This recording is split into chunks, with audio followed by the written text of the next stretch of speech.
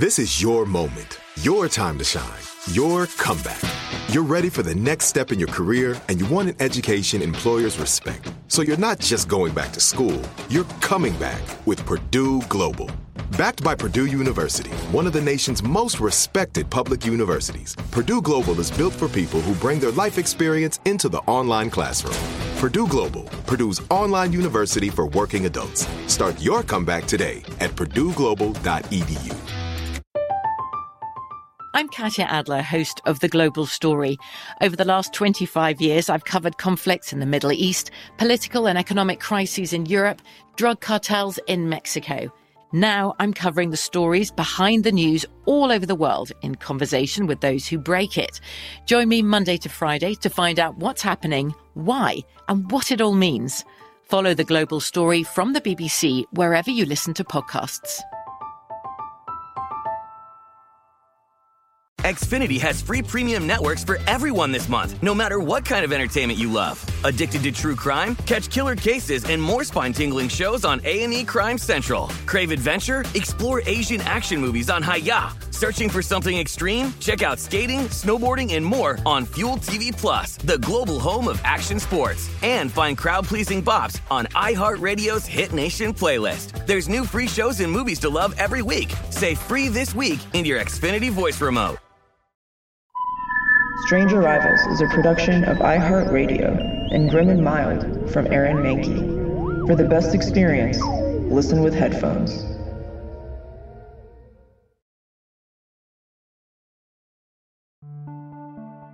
This is a bonus episode of Season 3 of Strange Arrivals.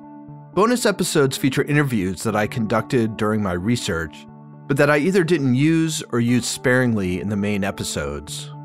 They were great conversations that for one reason or another didn't make the cut, but I think they add valuable perspective to the ideas we explored this season. I had originally planned to do a couple of episodes during Season 3 on the Heaven's Gate group that committed mass suicide in 1997. But as my research continued and the season took shape, I realized that Heaven's Gate didn't quite fit into the larger narrative.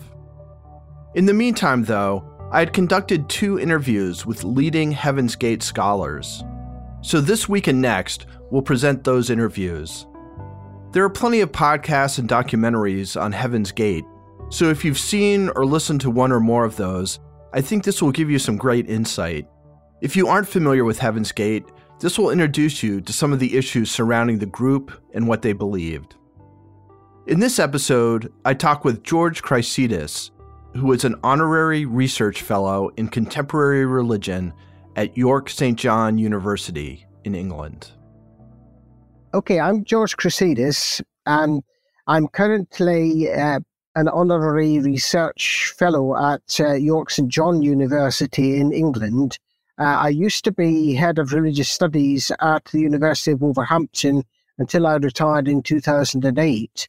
And since then, I've been doing quite a bit of writing, mainly on new religious movements, and I've published quite a bit on Heaven's Gate, as well as other UFO religions. Can you talk a little bit about the formation of Heaven's Gate and what the 2 founders sort of brought to it at the beginning? Yeah, well, the 2 founders were a man and a woman, Marshall Heath Applewhite, known variously as Doe or as, the 2 of them assumed various pseudonyms, Bow and Peak, Guinea and Pig, and finally Tea and Doe, which we'll talk about. Bonnie Nettles was the other half. The relationship was a platonic one, not in any way an amorous one. Bonnie Nettles was the older member of the pair.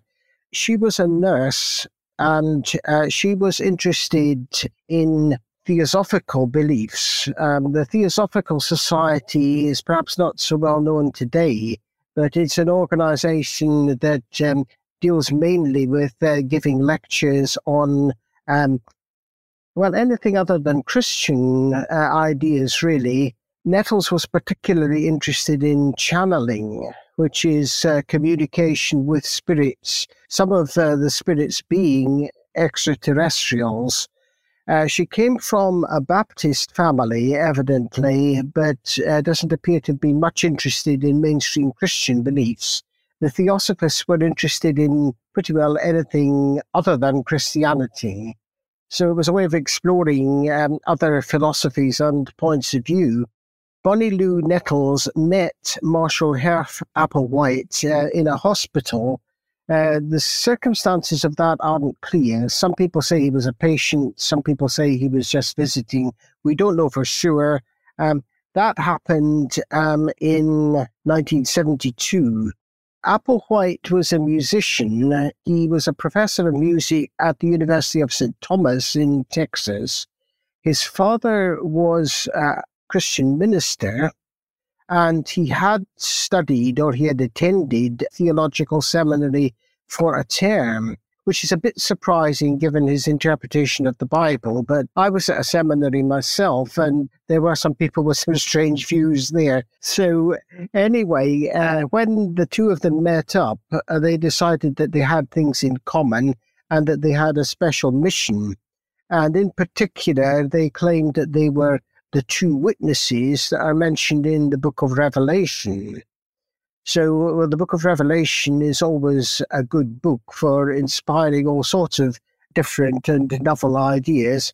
They claimed that they were the two witnesses. They started by traveling around the country, leaving notes saying to people, sometimes they'd stick them in pulpits saying the two witnesses are here. And they didn't make terribly much headway that way. They did this traveling in a hire car, which they failed to return to the owners, and both of them were imprisoned for fraud for a short period. So it was evidently in that time in prison that Applewhite developed his ideas about ufology and brought together the worldview that they're kind of famous or notorious for. They got together again once they were freed, and they started organizing public meetings. And the public meetings said, do you want to know about UFOs? They really are here, or words to that effect. And one of the interesting things about their lecture series was that they said, this is not a discussion about UFOs. And that's a key thing, I think, about new religious leaders. Things are never matters of discussion. They're confident they know, and they arouse curiosity. And I think, again, curiosity is a key factor in the development of Heaven's Gate, and indeed in quite a number of new religions. If you tell people that something is the case, I guess it's the same in the advertising industry.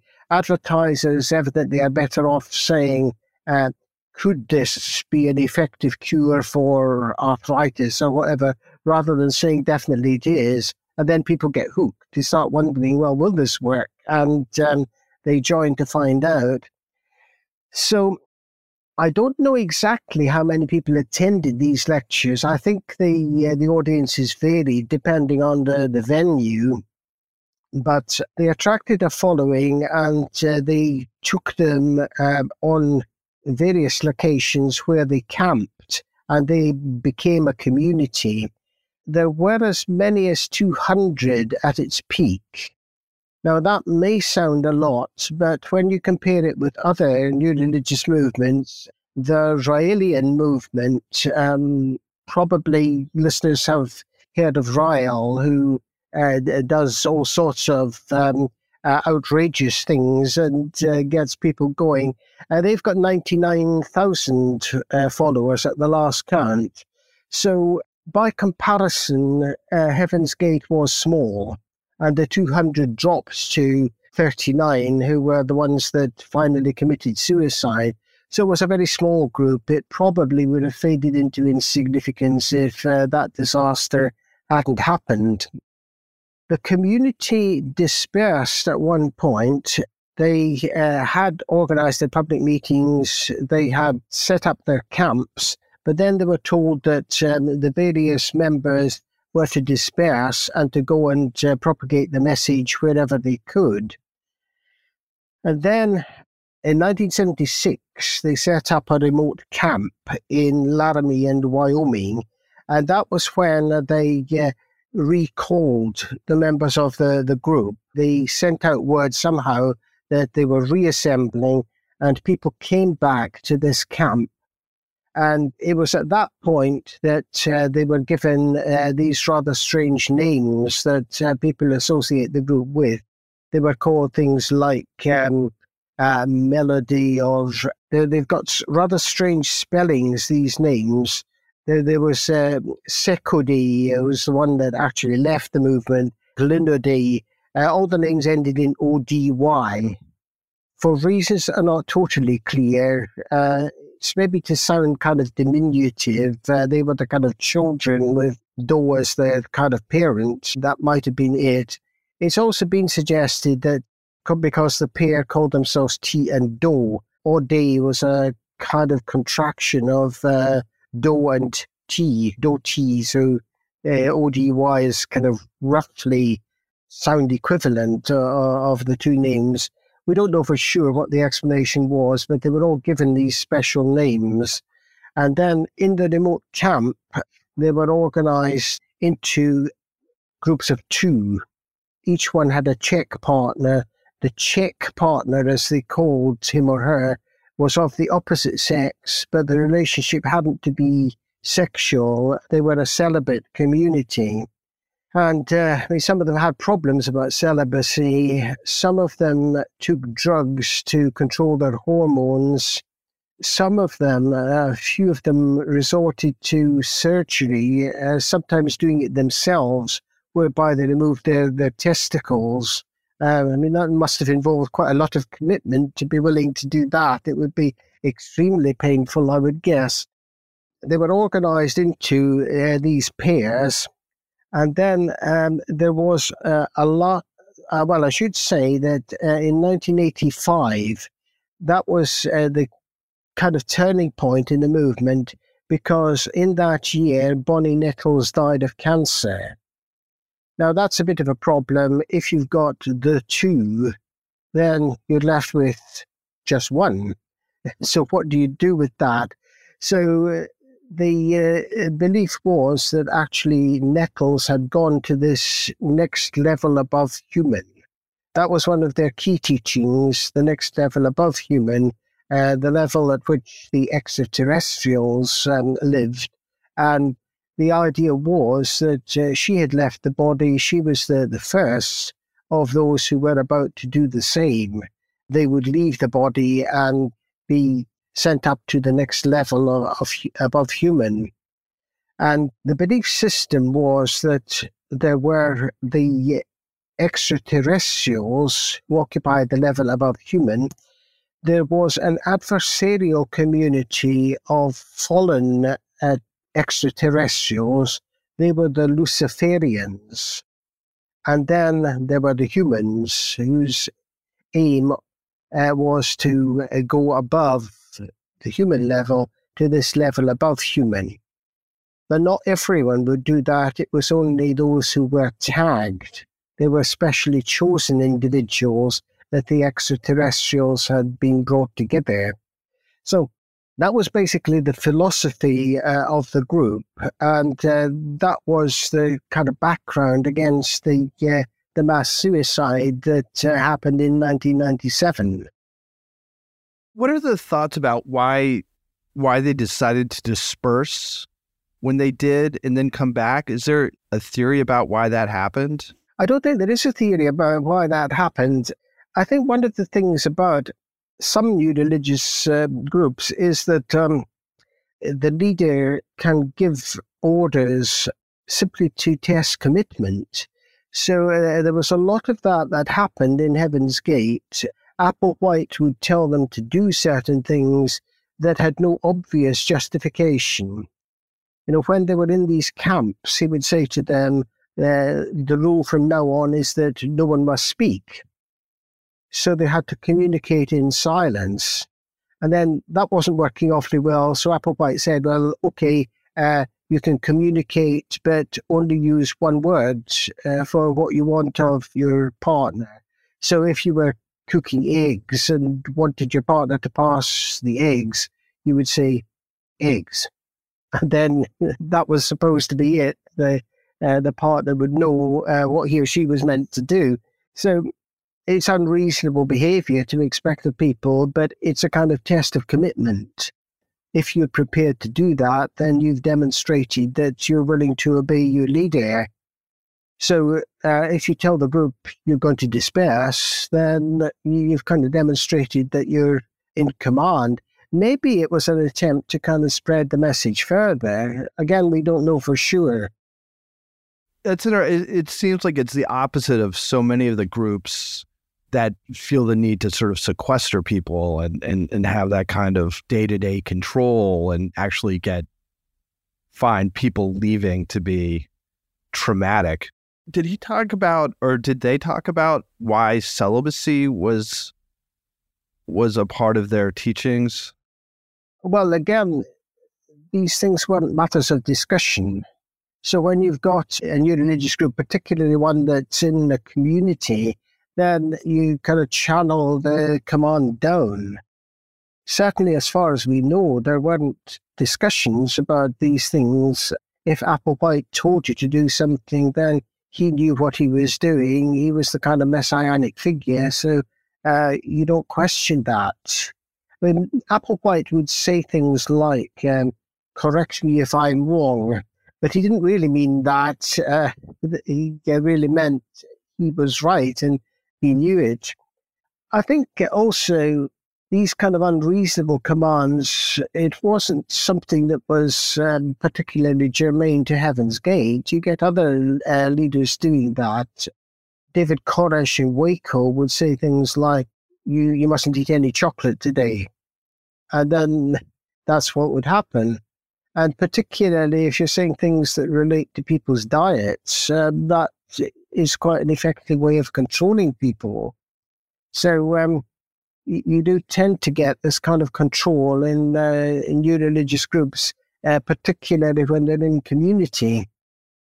Interesting. So you had mentioned in our email exchange the idea behind charismatic leadership. Yeah, I don't think anyone really understands charismatic leadership. And I'm not saying that I can understand it. The problem about charisma is that charisma is not something that people have got. Charisma has got to be recognized by others. Right, so it's no good me saying, I've got charisma, it's a pity nobody notices that. That doesn't make sense, right? So charisma, basically, it's an ability to attract followers. But that's not very helpful because it doesn't explain how you can attract followers. So one has got to look at the kind of ingredients that are in the charismatic leader. And somebody's charisma might be a turn-off to other people. Certainly the people that are held up as charismatic leaders in new religious movements, as far as I'm personally concerned, they're a turn-off. I mean, we all know of people that we find really inspiring and others are really not inspiring. Having listened to Applewhite's lectures, I would have to put him in the second category. From my point of view, they're tedious, they're boring. He gives a very strange interpretation of the Bible on which he knows very little. His teachings come from a combination of this belief in UFOs, and then to that he adds a kind of biblical justification that's derived from a few accounts in the Gospels, some bits of Revelation, a little bit of Paul, and I don't think he ever refers to the Old Testament at all. So there's very little biblical knowledge. But nonetheless, his followers seem to have been impressed by that. Partly, I think, to be charismatic, you've got to have confidence. Psychologists that have commented on new religious leaders have often said that they're narcissistic, that they have a very firm belief in their own potential and qualifications and status. And I think that's true of a lot. I think, having looked at a number of charismatic leaders, I think there are a few other ingredients that I would add. You've got to arouse curiosity, as I said. I think that's something that in the study of new religions, we don't talk about a lot. You've got to kind of make people wonder if what you're saying is true, but at the same time not question it. And then if you can put that across to people, then that's part of being a charismatic leader. Controlling people, as I mentioned, is another one. If you can give commands that they've got to obey. I think also the scholar David Bromley says that it's important for these leaders to maintain their charisma. Right, so in other words, you've got to make sure that there's nobody that usurps your authority. So in the case of Applewhite and Nettles, they were the only ones that had communication with the extraterrestrials. So that was one of the reasons why they made it clear this is not a UFO spotting group. Because once you do that, then other members are going to say, well, I've had messages from the extraterrestrials. And once you do that, once you democratize the channel of communication with the ETs, then you've lost control. In fact, Ryle, the leader of the Raelians, he did have somebody that claimed rivalship at one point. This particular student of his had said that she had been in touch with the Elohim, the extraterrestrials, and Ryle's way of dealing with that was simply to say, you're out, you're not part of the organization. So it's important to maintain this charismatic position that you've established.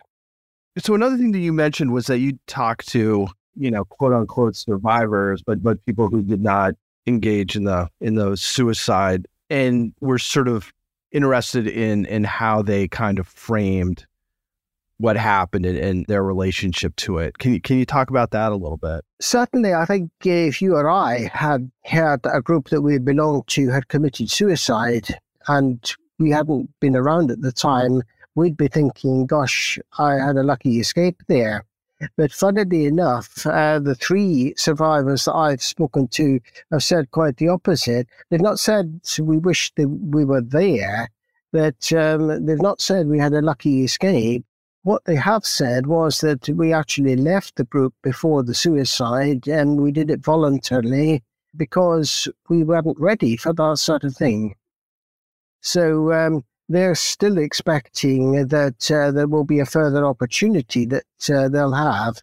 Now, the extraterrestrials only arrive every 2,000 years, evidently.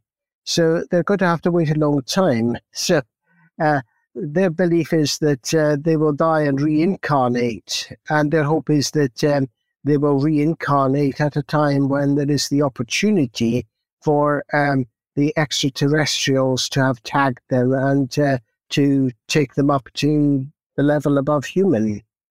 So it's a kind of hope. They're saying, well, we just weren't ready for it. So they weren't spiritually ready? Like they didn't feel as though they were committed enough, or didn't feel like they had the willpower that was going to be necessary when it happened? What was their sense of what it took to be ready? Yeah, I think I think they felt that probably they didn't have the willpower to do it. Yeah, that they liked the idea. I mean, perhaps they just didn't want to commit suicide at that particular point, but they're still very enthusiastic about Marshall Applewhite.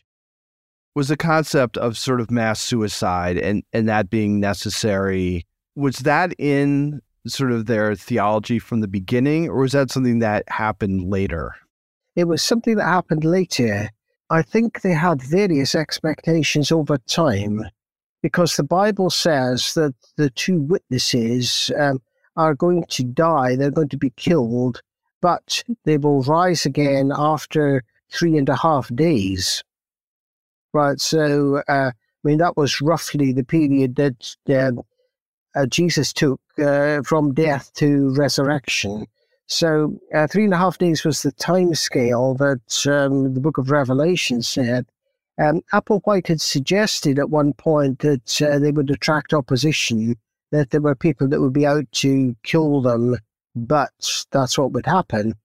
Now, that didn't take place, so what you have to do, if you're a religious leader, is to say, well, it's not exactly that we were wrong, but it's going to happen in some other way. And eventually, when they were part of this community in the very large mansion that they bought, then they were progressively taught that the dying and rising again would be the suicide, and then that wouldn't be the end for them, because although their bodies would be dead, then their spirits or their minds or their souls would be taken up, and they would be given new bodies appropriate to the level above human. So that was the idea. Yeah, if you tell people that you want them to commit suicide at first acquaintance, that doesn't work.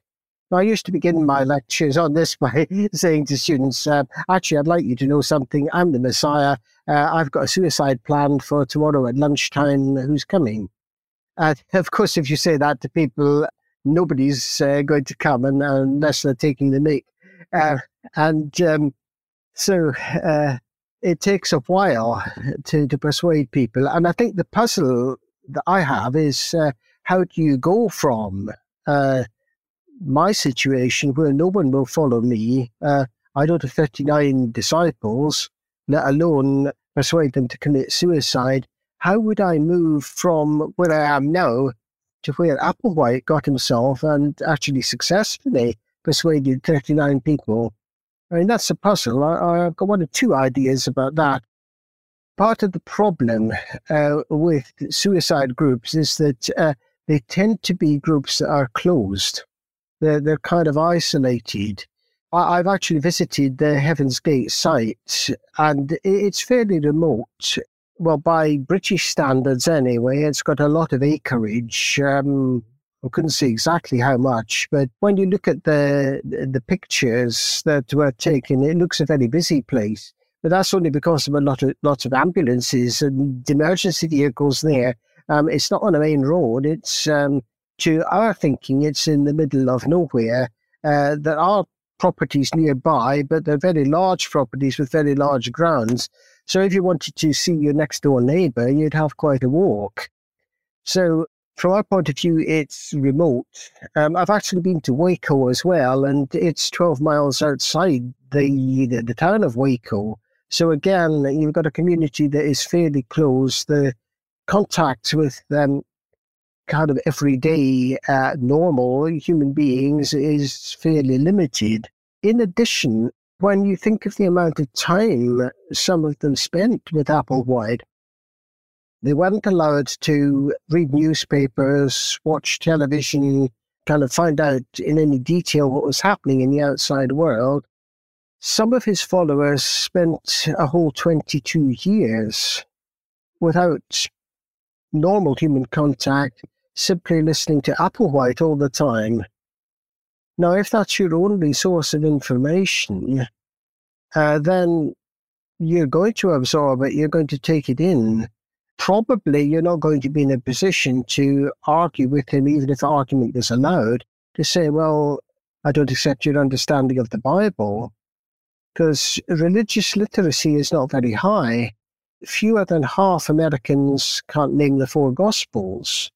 Now, from my point of view, that's pretty basic. I don't remember not knowing what the 4 Gospels were, but if you're in a country where you don't get religious education in schools, you only get it if you've been to church, and maybe you don't go to church, then 22 years of hearing Applewhite, you'll think that that is the true interpretation of the Bible. There was one member that actually went on record as saying, oh, wow, I'm really impressed by T and Doe's knowledge of Scripture. Well, I mean, obviously she couldn't have known very much about the Bible to say that, because apart from anything else, he only refers to a very, very few Bible passages, which he interprets in this rather strange way. So they get kind of combination of being in community, being almost isolated from the outside world, being there for a very long time with no kind of touchstone of reality outside the organisation, then that's going to make for a situation where you think, well, maybe this is right. The Applewhite's the leader. So, I mean, some people would say that's brainwashing. I don't like the term. We try to avoid using it because it's not clear what it means, but it's certainly psychological conditioning that you're subjected to. It sounds like a lot of that stuff can be applied to Jim Jones. I think another sort of obviously huge mass suicide and the threat he felt from members leaving, and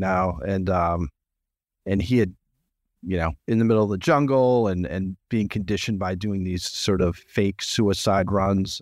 There was a difference with Jim Jones, and this is part of the puzzle about Heaven's Gate. Jim Jones' community were under threat. There was an opposing organisation called Concerned Parents, and the trigger for the suicide was that they had sent a senator out to investigate the organisation. So they were a community, in a sense, under threat. But the puzzle about Heaven's Gate is that there was nobody that was after them. There weren't opponents, there weren't anti-cult people that were saying, we want to rescue our children. In fact, there weren't children. The average age was 47 when the suicides started. So it's a real puzzle in many ways. My conversation with George Chryssides will continue after the break. I'm Katya Adler, host of The Global Story. Over the last 25 years, I've covered conflicts in the Middle East, political and economic crises in Europe, drug cartels in Mexico. Now I'm covering the stories behind the news all over the world in conversation with those who break it. Join me Monday to Friday to find out what's happening, why, and what it all means. Follow The Global Story from the BBC wherever you listen to podcasts.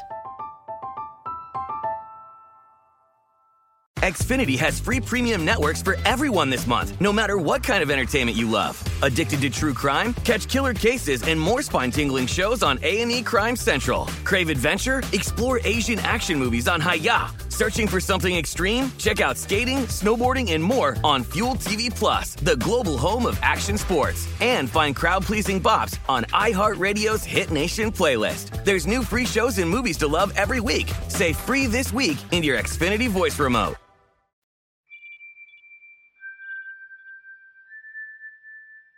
So when you've talked about a handful of Bible passages that Applewhite kind of used, is there any sort of connective tissue between them? Is there some common theme, or are they picked by random? Or they weren't random. There were mainly passages about tending the soil, actually, because one of his expressions was, the earth is going to be spaded under. So in other words, the earth in its present form was at an end. The extraterrestrials were going to dig up the earth and renew it. So Applewhite would quote passages like, my father is the gardener, and how we were the workers in the vineyard. It was that sort of thing that he brought up. Plus, as I said, bits of revelation. I can't recall the exact passages, but the idea was that the earth was kind of at an end, but also the earth was a kind of vineyard that needed tending, and it needed radical transformation. Okay, interesting. So what was the root of their belief in UFOs? Was there something in particular that caught their attention? And I'm talking about Applewhite and Nettles, or just that they were in the culture and it was something they kind of latched onto?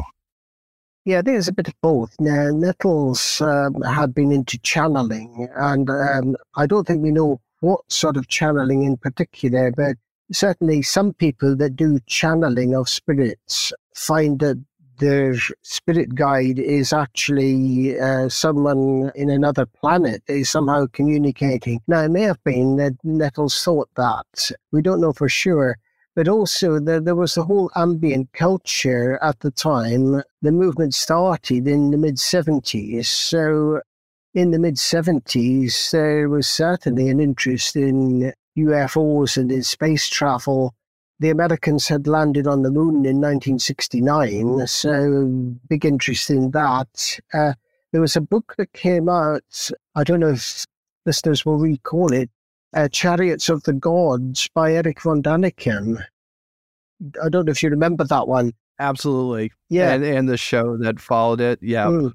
It was very popular. And what von Daniken said was that it wasn't just that there were people in outer space.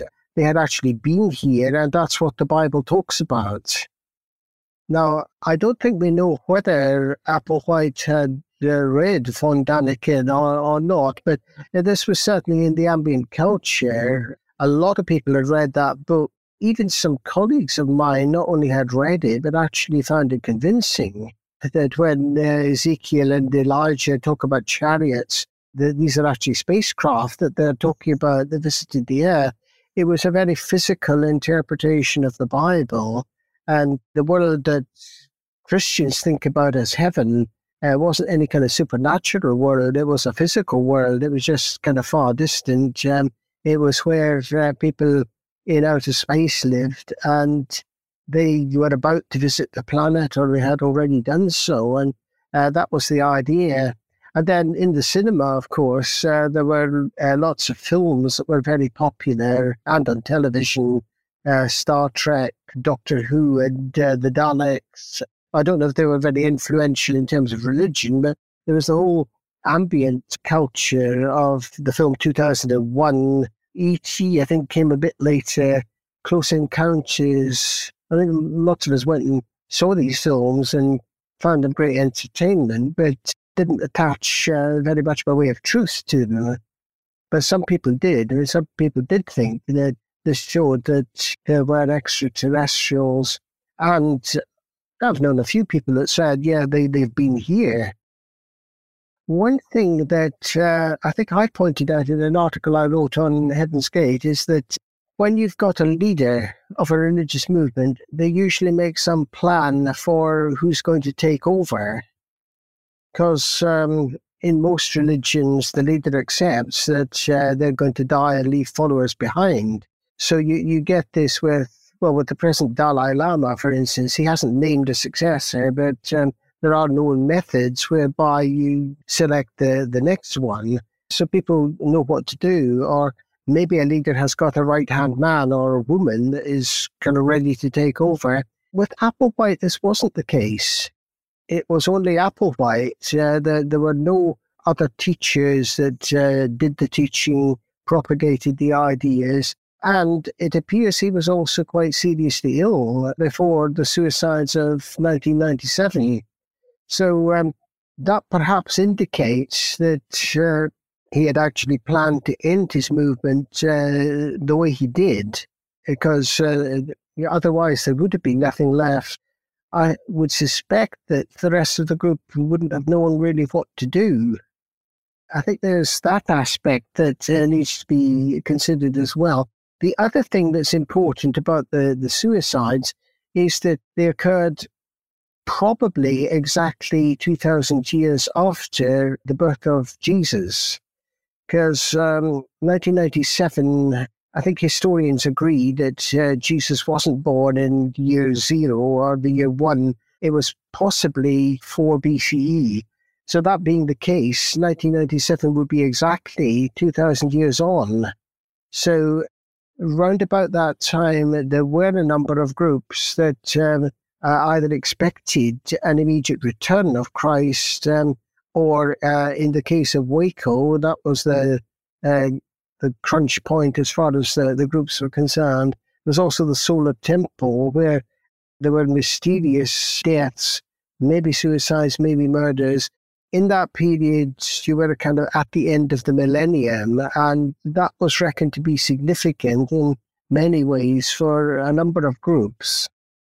Is there something that I haven't asked or that you think is important for people to understand about Heaven's Gate? Yeah, I think we've covered most things. I think the other thing I would want to say about community religions is that one of the incentives to join is that it relieves you of decision-making. So when people that live like me, you've got to think, how do we earn our living? Or how do you pay a mortgage? What are we going to have to eat tonight? There are these mundane decisions that we all have to make. If you're in a religious community that is organised the way Heaven's Gate was, you don't make these decisions, they're made for you. You're kind of looked after. And Applewhite was the kind of father figure. So it's almost like a reversion to childhood. You've got your parents there that will make the decisions for you. It's also the case that it's not young people that join, and certainly not in the case of Heaven's Gate. The average age, as I mentioned, was 47. So I think the oldest was 72, and the youngest was, I think, 27, if I remember right. So you've got a large age range in the group. And unlike a number of religious groups where maybe somebody has finished school and is having a gap year, we don't have so many gap years now in Britain, but if people had a gap year, then they would think what to do with it. And that was quite typically how some people got involved in new religions like the Unification Church. But that wasn't the case with Heaven's Gate. These were professional people. There were people that were computer programmers. There was a gourmet chef. There was a nurse. There was a mechanic. One of them was a nutritionist. So they were all professional people. So it's very easy to think you must be really stupid to join a group like that. But these people weren't stupid. They made a conscious decision to join Applewhite, and they obviously found him convincing. And people can be convinced about all sorts of things, including wanting to commit suicide.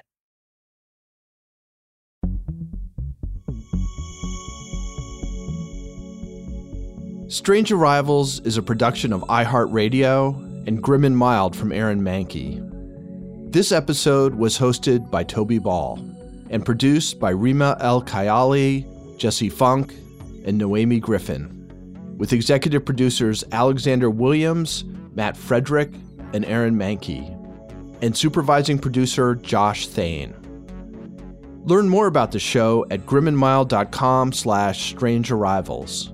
And find more podcasts from iHeartRadio by visiting the iHeartRadio app, Apple Podcasts, or wherever you listen to your favorite shows.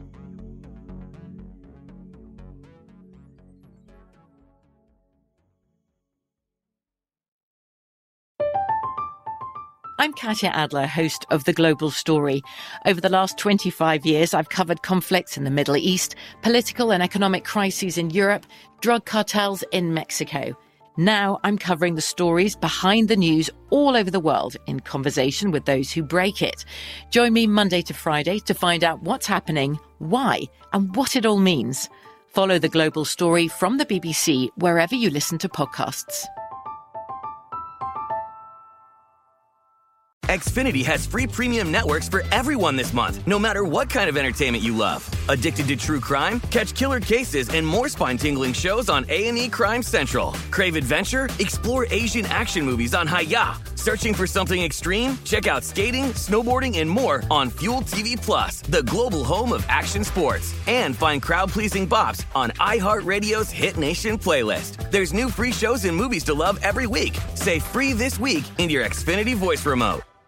Are you looking for the perfect move-in ready home this spring season? Now's the time to buy at Fisher Homes. For a limited time only, enjoy below-market interest rates starting at 5.375% APR, 6.139% APR. With these exclusive lower rates, you can save hundreds on a move-in ready home and start enjoying the benefits of home ownership even faster. Schedule your personal tour with one of our new home specialists at FisherHomes.com and make this spring the season you find your perfect home sweet home. Financing provided by Victory Mortgage, LLC, NMLS 461249, Equal Housing Lender.